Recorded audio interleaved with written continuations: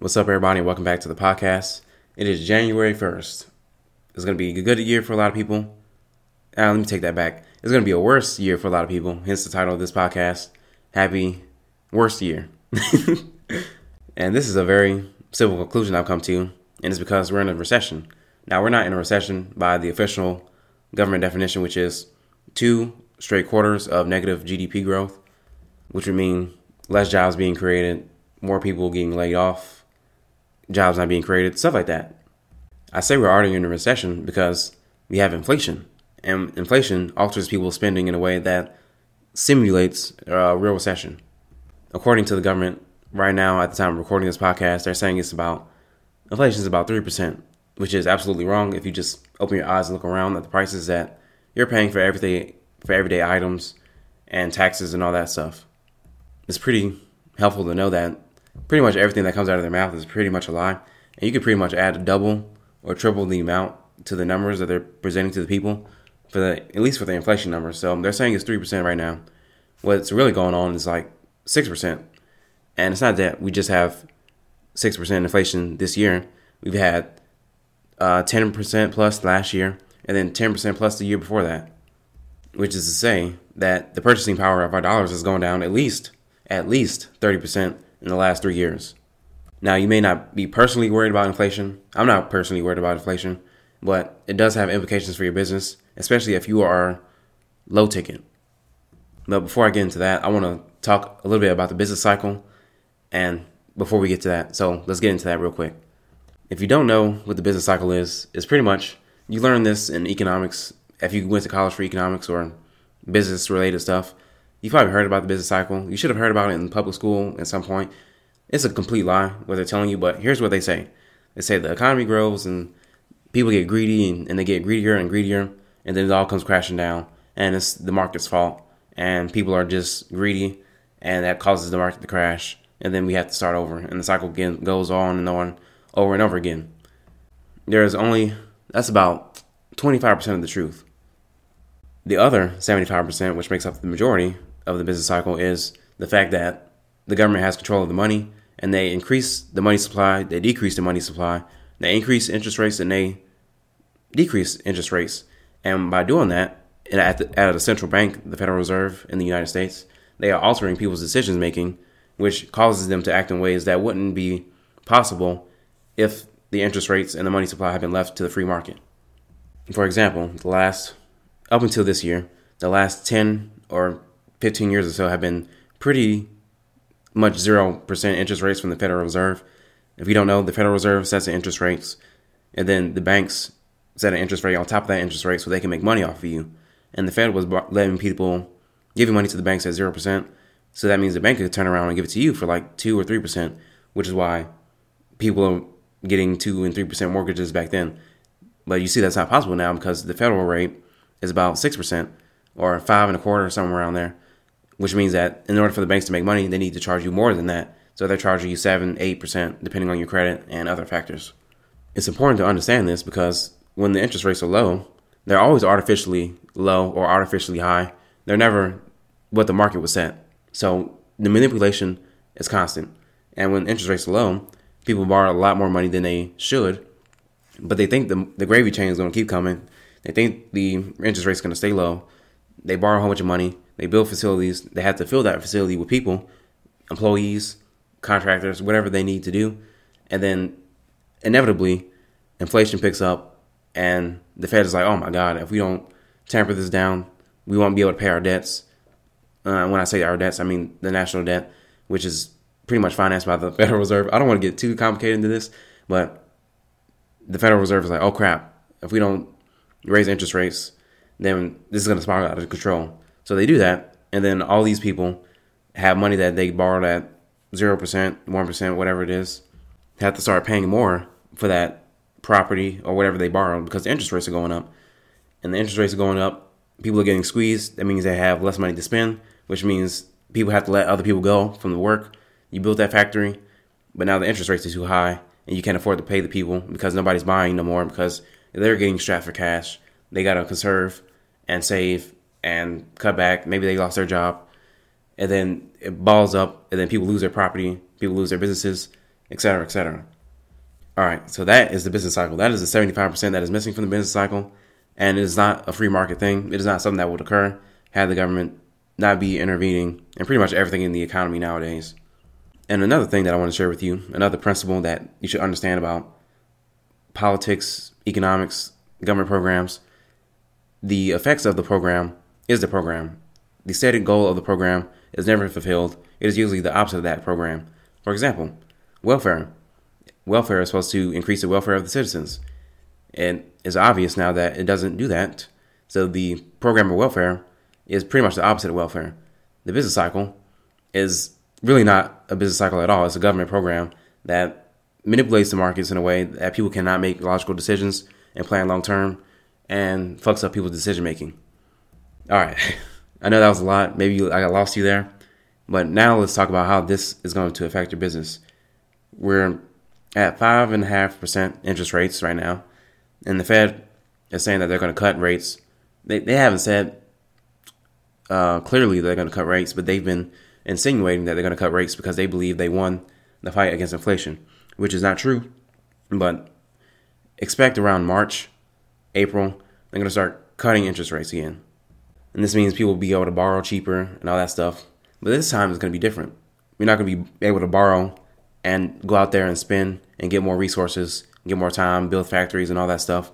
It's because we have not won the inflation battle, which means that inflation is actually going to increase once they decide to start cutting these rates. And I expect it to be higher than it was this year and about as high as it was last year at least. They say the current current inflation rate is about 3%. It's false. It's actually about 6%. But in March, it's going to go a lot higher than that as they start printing money and lowering interest rates and bailing out banks and all this stuff. On a micro level, in terms of your business, that means that your customers are going to be strapped for cash, especially if you're low ticket. If you're dealing with affluent people, this may not be an issue. But if you're dealing with low ticket people, then you have to learn how to keep them this year, because there's going to be a lot of squeezing going on from all sides. Their car note's going to be higher. Maybe they won't be able to afford the new car this year, so they have to cut back so they can afford the new car. Or they want to do XYZ, but, costs keep going up and their job salary isn't going up as fast, and they're going to have to make cuts. And you got to make sure that your business makes a cut every single time. And this is a very simple thing that you have to do. Very simple, not the easiest thing, is to first really know your market. And I don't mean this in like a generic way, like know where your customers live and know their demographic data and their psychographic data. I'm saying you're either serving their health, their wealth, or their relationships. You need to figure out which one of those you're doing and just go super, super hard on serving that main mission. If you're a low ticket gym, people are coming to you because they want to get healthy. You need to find a way to serve their health in such a high fashion, in so great a manner that when it's time for them to make cuts, they're looking at their expenses and they say, nope, that gym is staying there.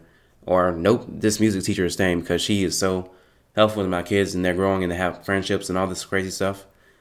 Or if you're a wealth person, probably not. If your clients aren't getting their wealth built, then of course they're going to cut you. But that's pretty obvious, and that would apply regardless of recession or not recession. And usually low ticket people don't have any wealth accounts, so disregard that example. So if your main market is serving the health of your customers, you need to figure out more ways to serve the health of your customers than what you are currently doing. And there's many, many ways you could do that depending on your business.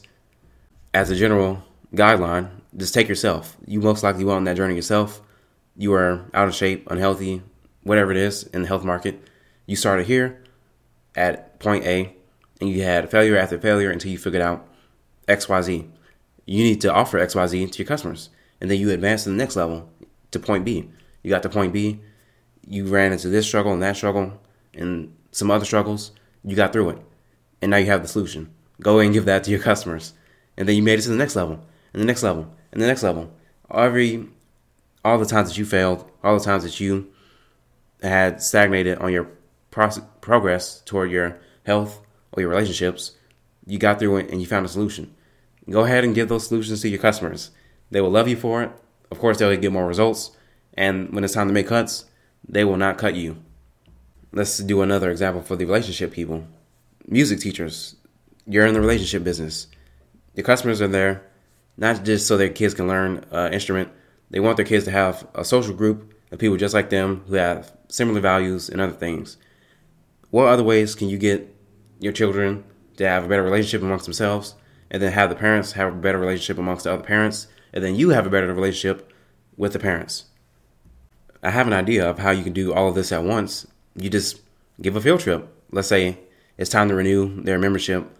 You say to them, hey, we love having your kids here. They're making so many good friends. They've gotten along with this and this and that. They're getting better at piano. They really like us as a teacher, and we want to continue with you. We're going to offer you a field trip to the movies and the zoo if you renew with us for 3 months. Bam. You have a better relationship with the parents by going to the zoo and the movies with them. The kids have a better bond with each other because of the field trip. And of course, the parents are getting to know each other at the same time. Do this over and over and over again in many ways, as many ways as you can possibly can. And you can get as creative as possible. People do not mind that you have solutions to their main issue because that's what they're coming to you for. Maybe the parents don't know that. Well, the parents definitely know that they're sending their children there for relationship purposes, but maybe they never thought of their music teacher as someone who could solve it on a broader level by doing field trips and other cool things with the students, or other things that could build relationships amongst the students, like recitals, basic stuff like that. Man, I know that was kind of long and it was kind of ranty, and maybe I lost you a couple of times. I'm sorry. So, quick recap. This is not going to be a good year for a lot of people. We're headed to a recession. We're kind of already in recession because of inflation. The business cycle isn't real. The Fed, the government manipulates interest rates and the money supply, and it warps people's decision-making abilities, causing the market to never be at equilibrium.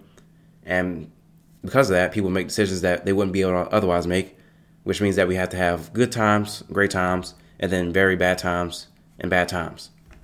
And we're headed toward bad times because the government is the Federal Reserve is about to lower interest rates, and they're going to increase inflation.